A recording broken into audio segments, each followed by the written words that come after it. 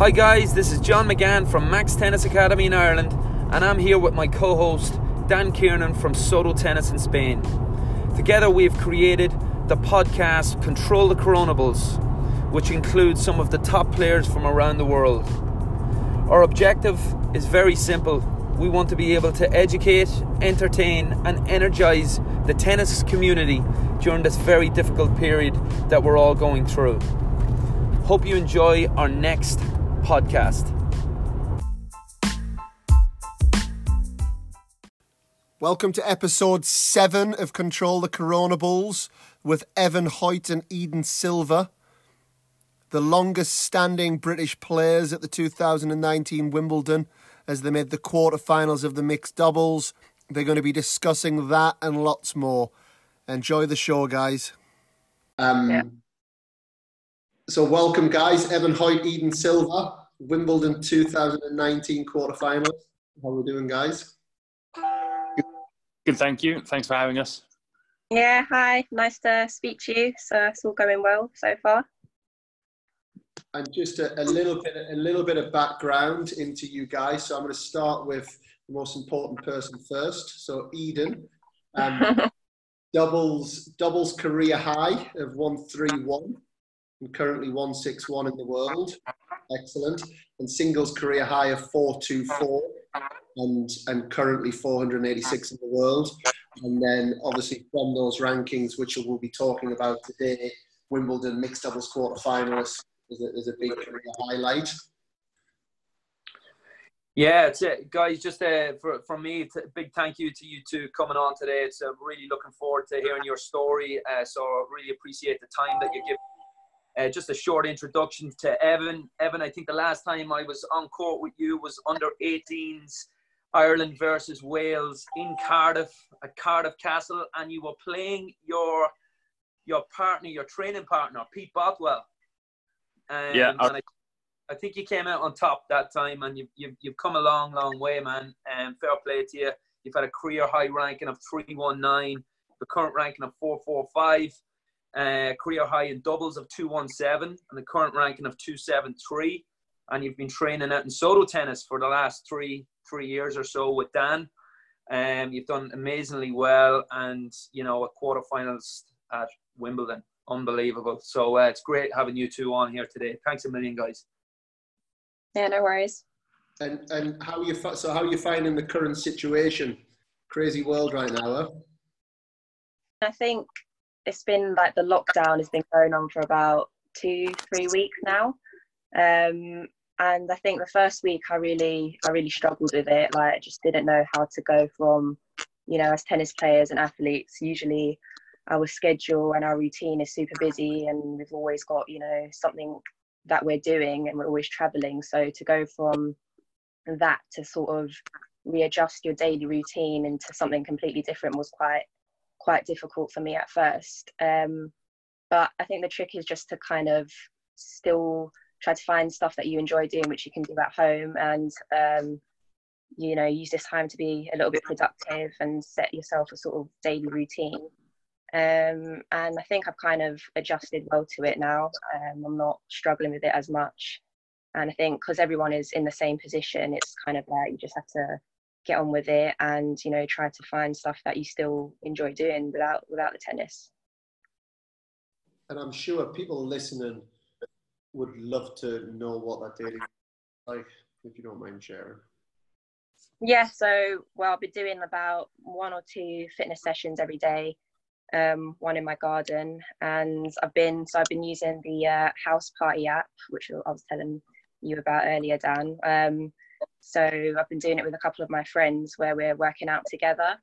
So it kind of makes it a little bit more fun, and, you know, just so you don't feel so alone throughout the day, because, you know, we're all isolating and we're not, you know, spending time and socializing as much as we usually do. So it's nice to sort of do even workout and fitness with a couple of your friends, and it's kind of like motivating each other. So that's been really fun. And also I've started a online course on fashion design as well. I really enjoy like fashion, and I've been, you know, doing a lot more sort of focusing a lot more on doing that and doing some off-court stuff even before this quarantine and isolation happened. So it's something I really enjoy doing, and yeah, it's kind of passing the time a little bit.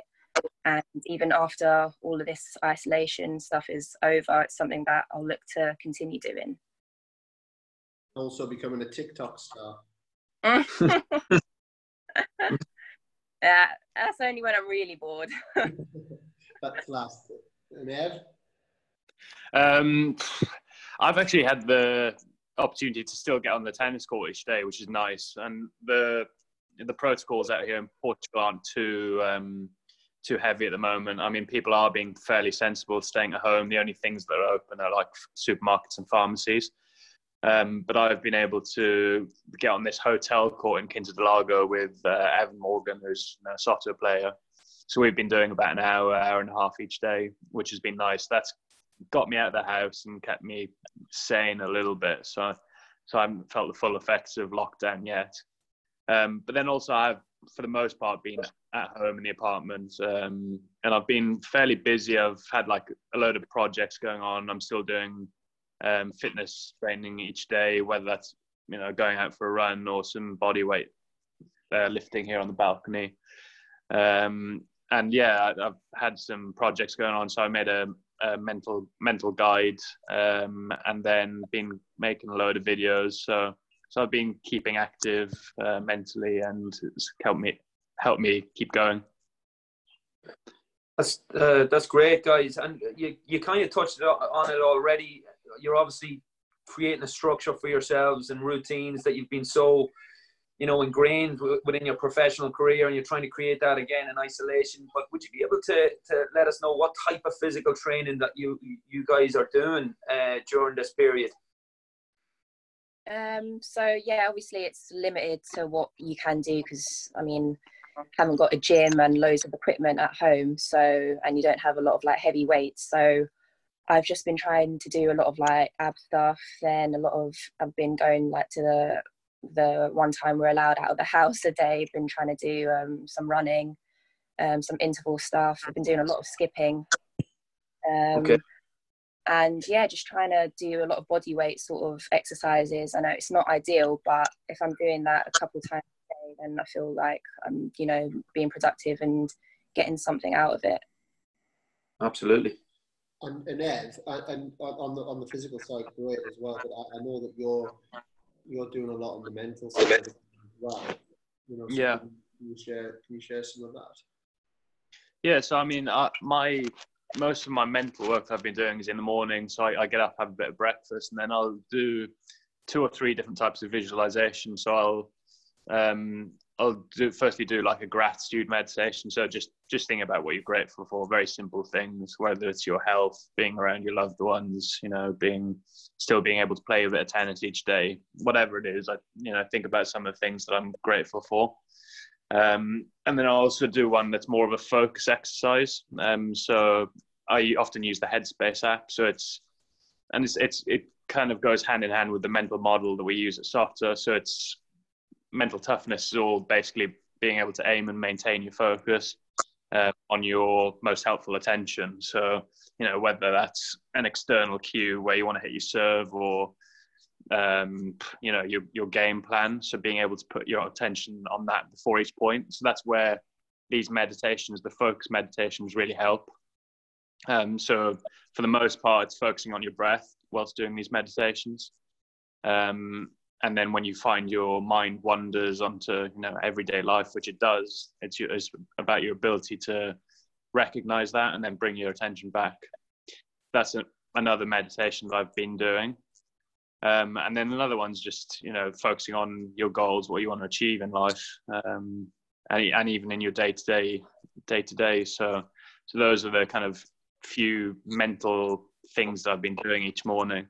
And I think that's really helped me to keep a bit of motivation there as well, because it's easy to focus on all the things that you can't do right now. And by doing those things where you do shift your focus onto more positive things, I find it's helped me a lot. And in terms of this time, one thing, I mean, we're a little bit ahead of you guys in Spain. So we're coming up to a month now. Yeah. strict lockdown in Spain, so we can't get out for even our once a day exercise. It's certainly a time of reflection. I think once you start getting into 2, 3, 4 weeks that you're in a bit more of your own headspace. Any reflections, I guess the first part of the question is any reflections you guys have had on your careers that you're happy to share with us? And the second part of the question would be any reflections you've had on the sport of tennis, and maybe any changes that you would see and make, or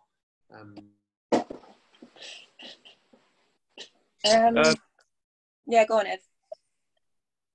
I don't know. I think it's a tricky question. And one thing, having the time off to reflect, is I think tennis is a journey at the end of the day, and there's no like correct solutions and correct answers. It's a process, and you've just got to try and figure out what works for you along the way. Because everyone can give you advice, everyone can give you their opinion on how you should do things, but ultimately it's finding what works for you, and taking what you think is useful and discarding what's not. Because like I said, there's no correct solution. And you've just got to enjoy the process. You've got to enjoy the ups and downs and keep learning. So that would be kind of my takeaway on my career a little bit. I mean, I've had success, in juniors when I was very young, when I was like 14. Then when I was 18, I got to like 50 in the world. So I've had my ups and downs along the way, and it's just about learning, and made lots of mistakes as well.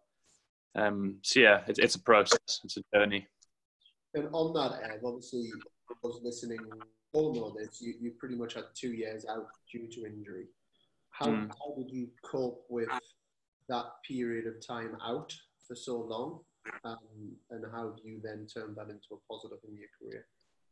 To be honest, I was actually speaking to a journalist about a week ago now, and he made me realize that this period right now that we're going through, kind of being in isolation, is very similar to what being out injured is like. It's you can't do the things that you want to do, and you've just got to find a way of being productive and doing what you can to engage your mind and keep improving. So it's very similar to what we're all feeling right now. I was able to focus on my fitness a lot more. I, like Eden's doing now, I started really focusing on my university work, which I've done 3 out of 4 years now. So it's about finding ways to keep yourself engaged and keep growing and improving. So that's what I'd say on that.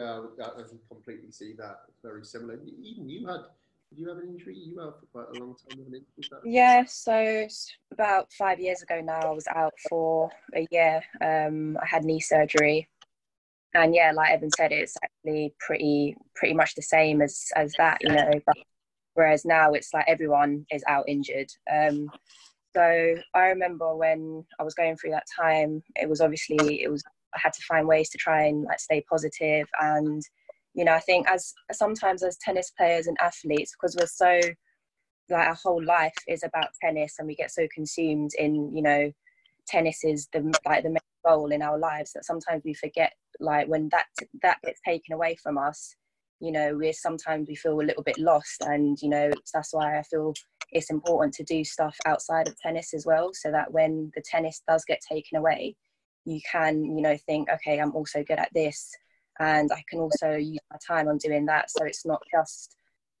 tennis is the only thing that you have going on in your life. It's one of the main things in our lives, but we're also, there's other things that we could be doing and that we are good at as just human beings as well. So I think that's one of the main things that being injured for such a long time taught me, which is why I think I'm kind of handling this situation a little bit better than if I wasn't injured.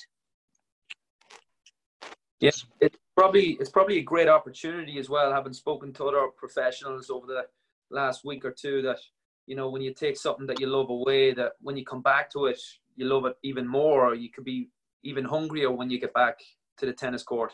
See things a little bit clearer. It's like when you're out on the tour a lot, things can become a little muddy. You can be going just from week on to week off, and this is probably a great opportunity, as you guys seem to be doing, to grow mentally more than anything. Yeah, certainly. I actually listened in on Johnny Marais' podcast that you did with him, and that's one of his reflections, was that I think in tennis and in life generally, we can get so consumed by chasing points in the next week and the next week that we never actually take a while to just have a rest and reevaluate and assess things. And I think that this period that we've got now is a real opportunity for us to do that. I certainly have tried to listen to podcasts, and I've actually listened to a few of Craig O'Shaughnessy's podcasts. Yeah. A statistician for the tour, and I've really learned some lessons from there. So when I get back to Soto and back at base, I'm sure I'm going to try and change my practice a little bit. We do a lot of stuff on the start of the point anyway, but I think I certainly am going to try and practice a little bit more on serve return, first 2 shots after that. So it's definitely a time to reassess, and I think there's massive value in being able to step away and change what you're doing. To those listening, just on that with the Craig O'Shaughnessy stuff, it's all around 70% of points finish 0 to 4. With our practices, we tend to set our practices up, or we can be guilty of setting our practices up to make a player feel good. And constantly find rhythm, whereas in reality, especially your kind of second serve points won in a tennis match is pivotal to who wins the match. But practicing second serve +1 drills is quite a chaotic and can be quite a stressful way of practicing, because you don't always get the rhythm that you want. So anybody that is listening, it's definitely worth looking into those things, and it'd be great to. I look forward to hearing even more from you on that as well, Evan. In terms of just before we move on to Wimbledon 2019, any reflections on tennis itself, Eden? Anything that you think, do you know what, maybe that change would be good for the sport? Any additions, any takeaways now that you've had a little bit more time to think? I haven't given too much thought into it. I've just been trying to, focus on the stuff that I can do as an individual to change for myself.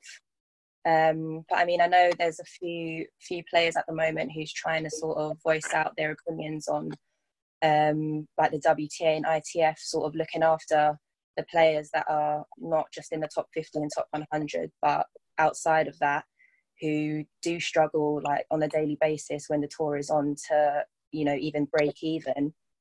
And now with the current situation, it's even more of a struggle financially, and a lot of the players are sort of in limbo, a little bit confused and a little bit stressed as to not having an income, because tennis is it's not like football where you have a salary. You have to play and win matches in order to get prize money. So I think it'll be good to see what I think a lot of the players are trying to come up with, a sort of a players' council to try and voice their opinions, to see if the WTA and ITF can do a little bit more to help support players who aren't in the top 100 or top 50. What's the difference? You two are unbelievably high-level tennis players, as we, not just that we saw at Wimbledon last year, but seeing how you guys compete with the very best in the world. And your ranking is not just 400 in the world, because 400 in the world, as we know in the tennis world, is an unbelievable level. So what's the difference between 400 in the world who's not making money out of sport and top 100? What are the big differences there?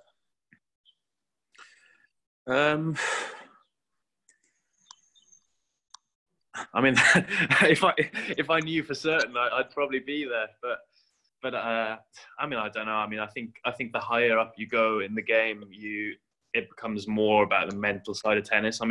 You get to 300-400 in the world, everyone can hit a good forehand, everyone can hit a good backhand. So definitely, I'd definitely say the higher you go, the more it becomes mental.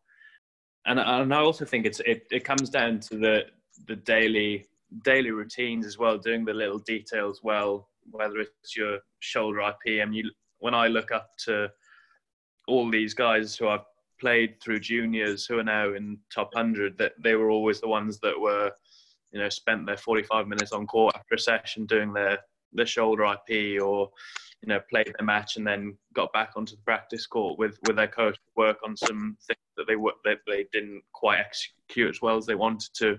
So I think it's down to the little details. It's not it's not a million miles away, but it's down to those daily habits and doing the things that others won't do. Just on that, Evan, and kind of brings me back to something that a guy from Ireland, Conor Ireland, he's the best player that we've ever produced out of this country.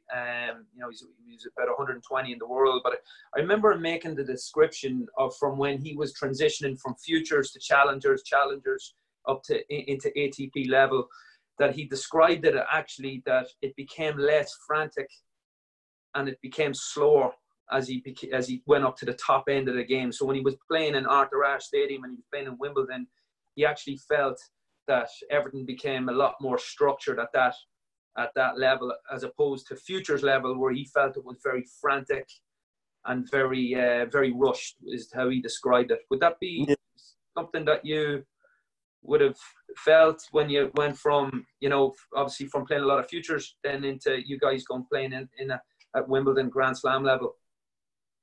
Yeah, well, I definitely think the further you go up, and I know Eden's played some WTA events as well. I've not really had the opportunity to play ATP events besides Wimbledon so far. But I think certainly you get a lot more done for you at those levels, whether it's, transfers from the airport to the hotel, you get free accommodation. So you are taken care of a lot more and you've got a lot less to worry about.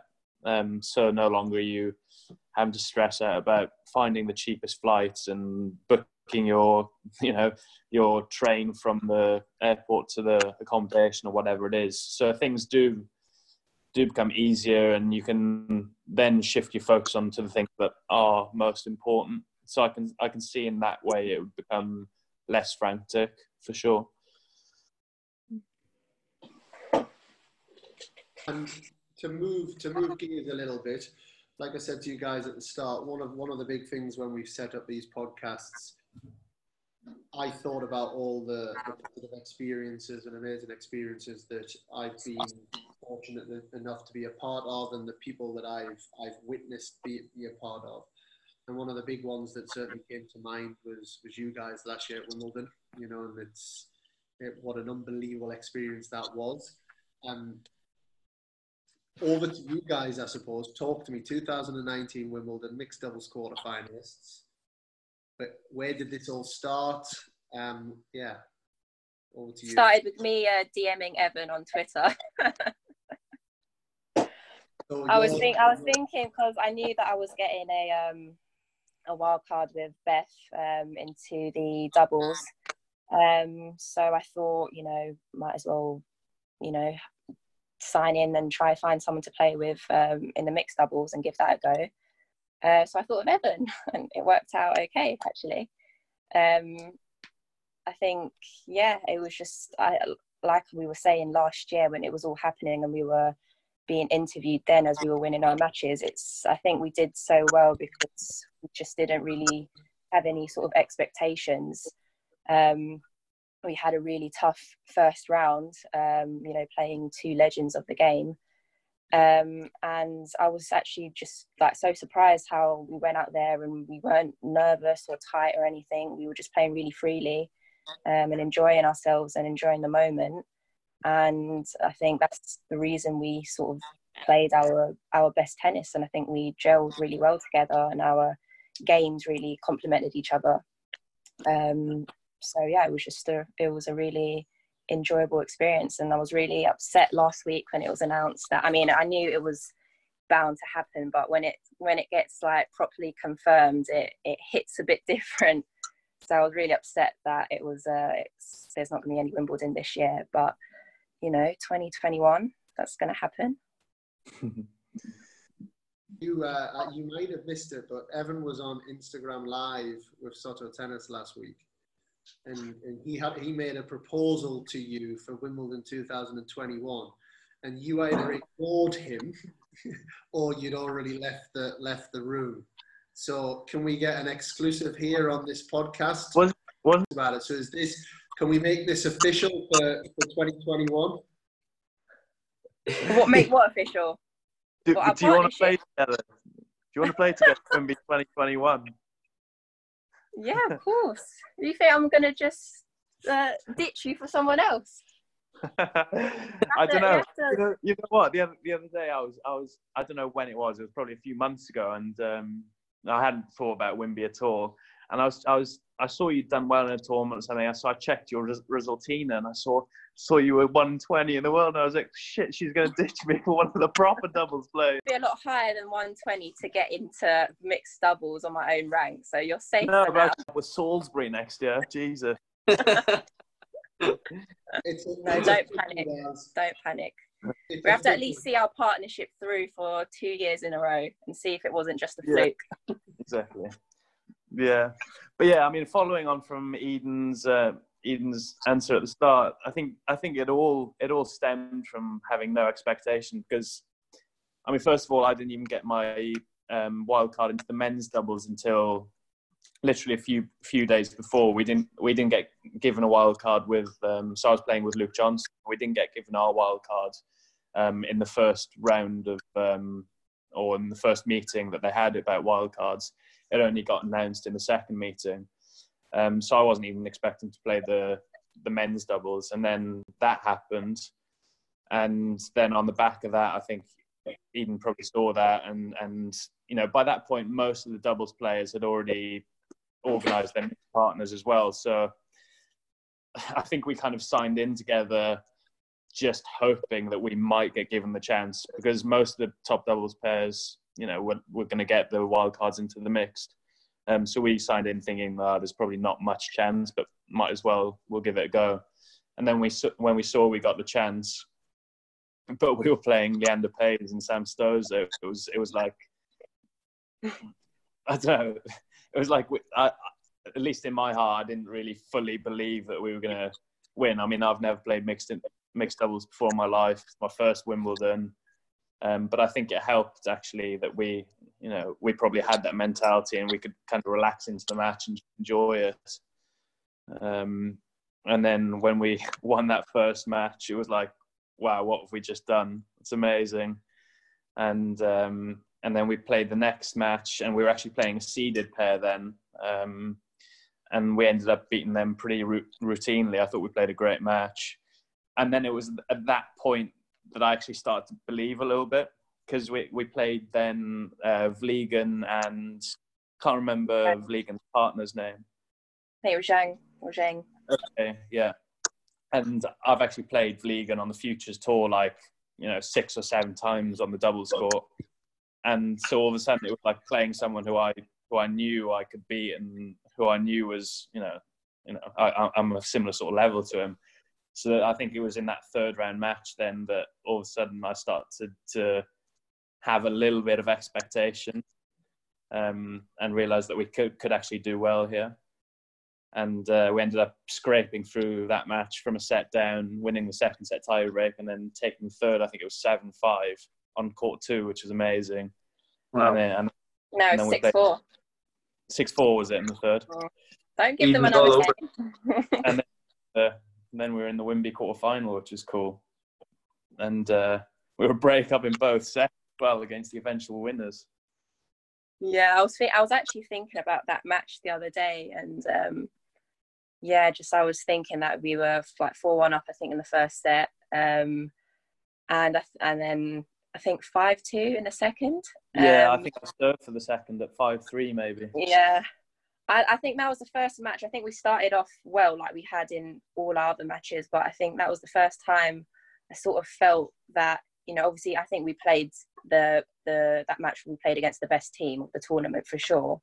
So it was always going to be more of a tough match. But I felt a little bit sort of, we're in the quarters, one more match away from the semis. We've won 3 matches already. And then that's sort of when the expectations sort of started to build up a little bit.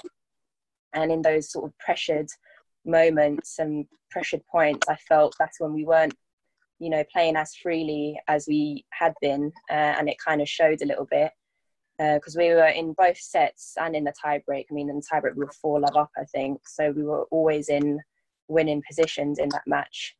So I think at that point, that's when I think their experience showed a little bit, and I think the more we play at that sort of level, the better we'll be able to deal with it. But I think we played like a great tournament anyway. And just on that point, again, like I said, myself and John have been very fortunate speaking to a lot of you great tennis players the last couple of weeks. It's the one common thing that you've all said. When you're in a mindset of enjoying the journey with no expectation, great things happen. Yeah. And my question to you guys, and it's not an easy answer, is how do we create that? You know, how do we create that mindset? And I know you've looked into this a lot, Ev, because you can overly look for that mindset as well. Is it just something that happens? You know, is that something we can bottle up? I know. I think. I mean, it's just about shifting your focus, really, because we can get so in tennis. We can get so focused on the results and what people are doing and comparing ourselves that then tournaments and, you know, matches become about winning and you put expectation on yourself, when in reality we need to shift our focus more onto improving as tennis players and focusing on how we're performing and the level that we can bring each day. And actually, I can't remember, I was reading a book or listening to a podcast recently, and he was talking about, I can't remember the name of the basketball coach in the US, but he was saying that with his players, he's instilled a mindset in them that they judge whether they're winning or losing on their internally rather than externally, because you can win a match and play garbage. You can win a match and play garbage, and you know, if you judge that internally, you can actually judge yourself as having lost that match because you didn't perform to how you wanted to, and you didn't do the things that you wanted to do on the court. But then at times you can also win matches, but you know, or you can lose matches but play unbelievably well, put your game on the court, and you've lost the match, but you can come off and judge that as a win if you judge it from a process and performance point of view. So I think it's about trying to put your focus on the process rather than results and expectation. But that's a hard thing to do, and it starts with a conscious decision to do that. We've got. Hopefully, I'll still be around, and I was very lucky to be a part of the team in some small way during the Wimbledon run, and I hope that I'll be there in 2021. But you've got 18 months to work towards that, because that will be a real challenge as well. You know, how you can approach the next Wimbledon that you play with the same fresh approach and having your mind on just, you know, enjoying the experience and doing what you did. It was certainly a pleasure to watch. And in terms of what to give people a bit of an idea and insight into how Wimbledon works, you were there, you played out, I believe it was the second Thursday that the quarterfinal match was. So you were pretty much there for the full 3 weeks. There's a week before, then there's the 2 weeks. How does your day-to-day routine and world look during Wimbledon? Well, yeah, like you said, I think me and Evan both played the singles qualifying as well.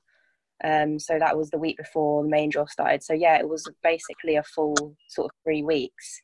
We were lucky with the weather with Wimbledon last year. The weather was amazing. So we was able to keep sort of the same routine every day and plan like practices and all that kind of stuff. And there wasn't any sort of disruptions. I was travelling from home each day from East London. So it was about an hour to get to Wimbledon, but I mean, it was fine. We kind of got into the routine of that, and it was nice to, after, you know, the madness of Wimbledon, to kind of go back home and sort of regroup for the day and then come back and start fresh the next day. But yeah, I mean, with Evan, when we was playing the mixed doubles, we kept our practices pretty simple and fun. We didn't have too much structure or anything like that, which I think helped. Sometimes I feel things get a little bit too complicated, and as you start winning matches, you try to maybe do a little bit more and stuff like that. So it was good that we were keeping things simple and, you know, keeping things the same from the first round match to the quarterfinals. But yeah, in general, it was just like the day-to-day experience for Wimbledon was really fun and relaxed, and it was nice to have like my whole family there and my team. So it was nice for them to all experience that as well. As you guys were going through the tournament and you were winning this a couple of matches, was there any moment that you felt you could win it?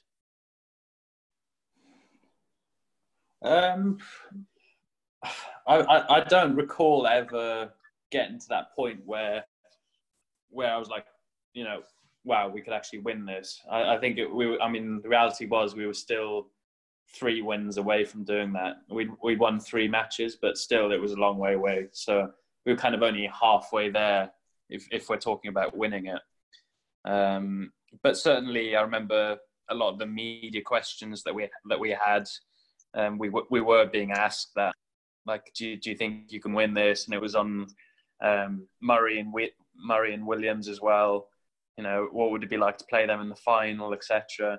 So we were being probed along that lines, but I don't think either of us really fully thought about that, because we were all, you know, for the most part we didn't really have much expectation, and we were playing people who we've watched on TV for years. So it was it was a cool experience for sure. I definitely think though, as the matches and games or whatever went on, I started to believe that we were of that high level and we weren't just, you know, there for the ride. We were there, and I thought like I said, we were of the level to go further. And I think we proved to ourselves and to everyone else that, you know, we can play at that high level and we can play really good doubles, and we were able to produce good tennis even under a really pressured sort of situation and on the biggest stage in the world. And I think that sort of set me up for the rest of the year. Straight after that, I won a few doubles titles and got to a couple finals. So it gave me a real big confidence boost, and I was able to continue playing good doubles even after Wimbledon. So I was really happy with that. Eden, you've just answered my next question, which is brilliant. So, you know, because one of the things you guys both spoke about was the word belonging, you know, and that was something that was quite a common word that I was hearing you guys use each day, you know, more and more, that you had a sense of belonging at that level, which I couldn't agree more with. So my question was going to be, how did that positively affect you for the rest of the year? Or can sometimes be the case with these experiences, it can sometimes have a negative effect moving forward. So it sounds like even that massively positively affected your career the next couple of months. What about yourself, Ed? Yeah, I mean, I certainly think that through the course of those 3 weeks at Wimbledon, having won matches on the mixed doubles court, I certainly felt more comfortable in that environment. Having won matches and almost proved myself. So I think that's where experience is invaluable. With experience, you can start to feel comfortable in environments. And I also felt that because for most of my tennis career, I've been playing futures level tennis, and I had a really good year last year. And I got to the point where for the back end of the year, I was playing challengers pretty much week in, week out. And it was a similar sort of process. At the start, I didn't really feel like I belonged, or I wasn't comfortable in that environment. And then the more I played, the more I got used to, you know, the guys on the tour, and I could practice with them. And all of a sudden, the more experience I got at that level, the more you begin to belong and believe. So it's definitely a massive part of the game. And on that, for both of you, and I guess linked to you, Eden, this year, I'm always supporting and watching from afar. I've noticed you have played quite a few WTA events this year.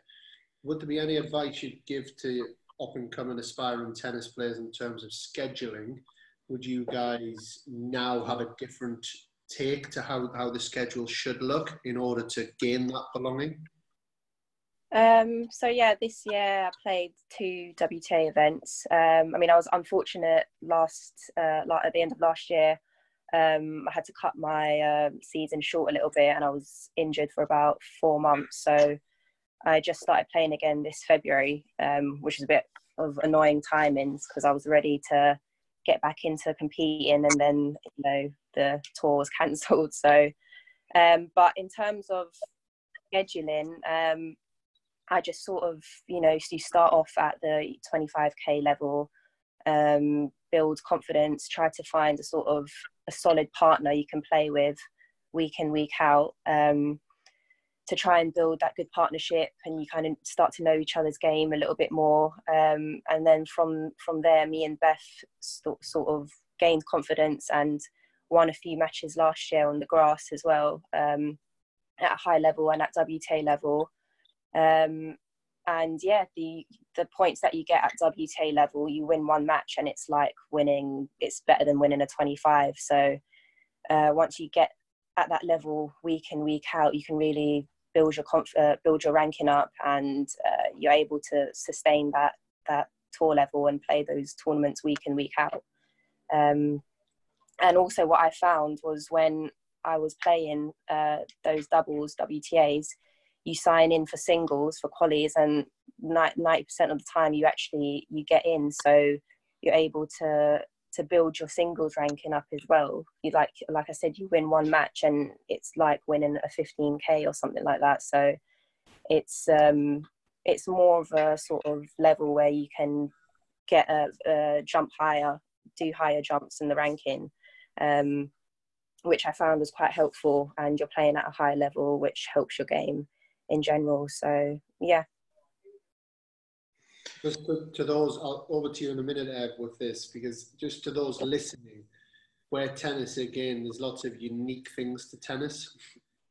You as professional tennis players, you schedule your own schedule, or with your teams, whereas obviously in a team sport or most sports, you're kind of told who you're playing and when you're playing. So how important is scheduling, Ev, in terms of the impact it can have on someone's success? I think it's massive. I mean, one lesson that I take out of last year, like I said earlier in the podcast, I started to play a lot more challenger events towards the back end of last year, and it was kind of a step up in level as such. All the guys can play tennis, and so all of a sudden I wasn't going into the tournament as one of the top players. I was going in at the bottom end of the ranking list, and you're not winning as many matches. So I think this is kind of relevant advice to all levels.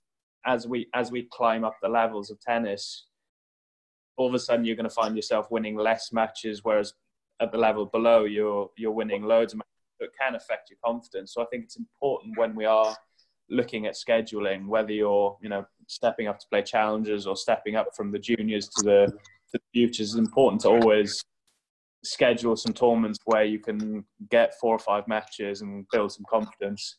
So if I put it into my example, I think it's always good to not always play at the level that you can get into. It's sometimes good to drop back down into futures or play some British tours to play 4 or 5 matches, get your confidence up, and then jump back into the challengers. So I think that would be one thing that I'd take forwards, and certainly one thing that I learned from Liam Brody. Actually, I was speaking to him in Canada after we had that Wimbledon run.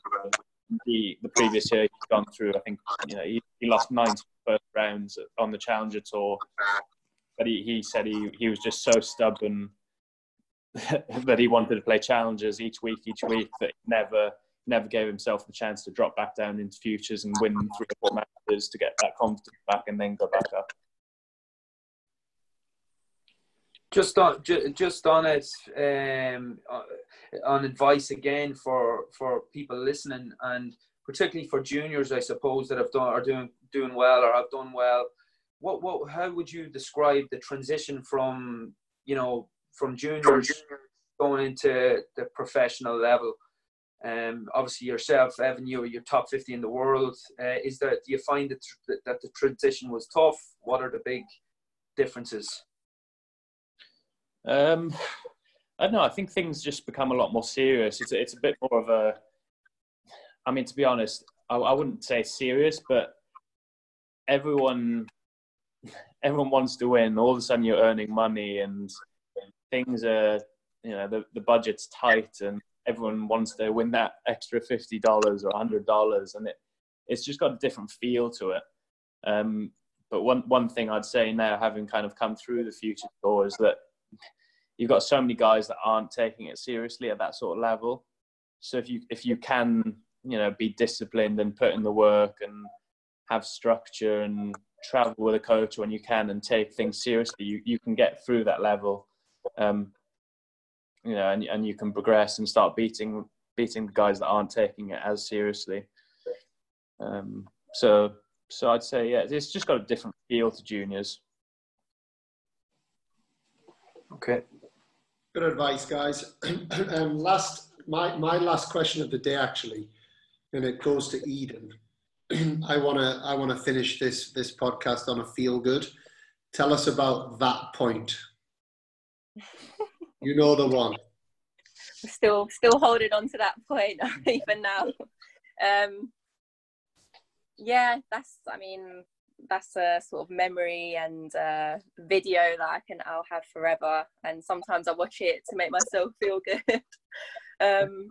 No, I just remember, I think Evan was kind of covering the court that he needed to cover, but both the players were sort of gunning for me, and I think I remember it being quite an important point. I think it was break point to us. We were 40-love up, and then it went to 40-30. So it was quite a big point to break them in the first set. But I was just trying to run for every single ball that I could, and I thought that going for that down the line shot, I doubt that it will work 9 times out of 10, but it happened. I happened to pull it off on the day, so I was pretty happy with that. And yeah, it was an amazing sort of point to win, especially on quarter number 2 at Wimbledon. I'd be happy with winning that point even at a 25k and God knows where. So to do it at Wimbledon was pretty amazing, and yeah, I'll remember that point for forever. And I'll remember Evan's little jump thing that he did. Yeah. So I don't know what you want to call it. But that little jump always makes me smile. I don't remember the point itself in real time. I just remember watching the replays of it on TV and on social media afterwards, and I always remember some sort of cross-legged jump smile. It was a really cool point to have been a part of, even though I was just standing there doing nothing. And I think that whole journey, guys, and just to have a chance to kind of relive some of those memories has been amazing. It puts a good smile on my face, and I like the same, Eden. I like to watch the video of it as well. As much for the point as for the celebration by Evan at the end of it, and it's certainly put a big smile on lots of people's faces. Thank you very much, both of you, for your time today to come on and share that. I'm sure people are going to learn lots and enjoy listening to your insights. So thank you very much, guys. Yeah, thank you for having us. Thanks a lot, Dan and John. Thanks very much, guys, and really looking forward to seeing you guys back in Wimbledon in 2021. Yeah, be there. It's official, guys. Thank you very much for listening. Take care. Bye. Cheers. Brilliant, guys.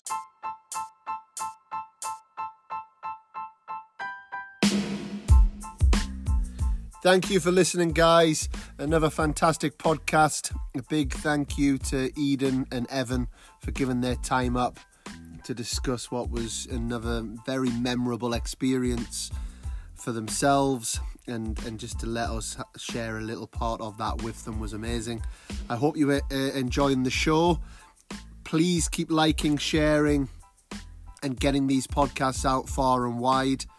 The knowledge that's being passed on is too good not to. So thank you a lot, guys, and look forward to you listening to the next show.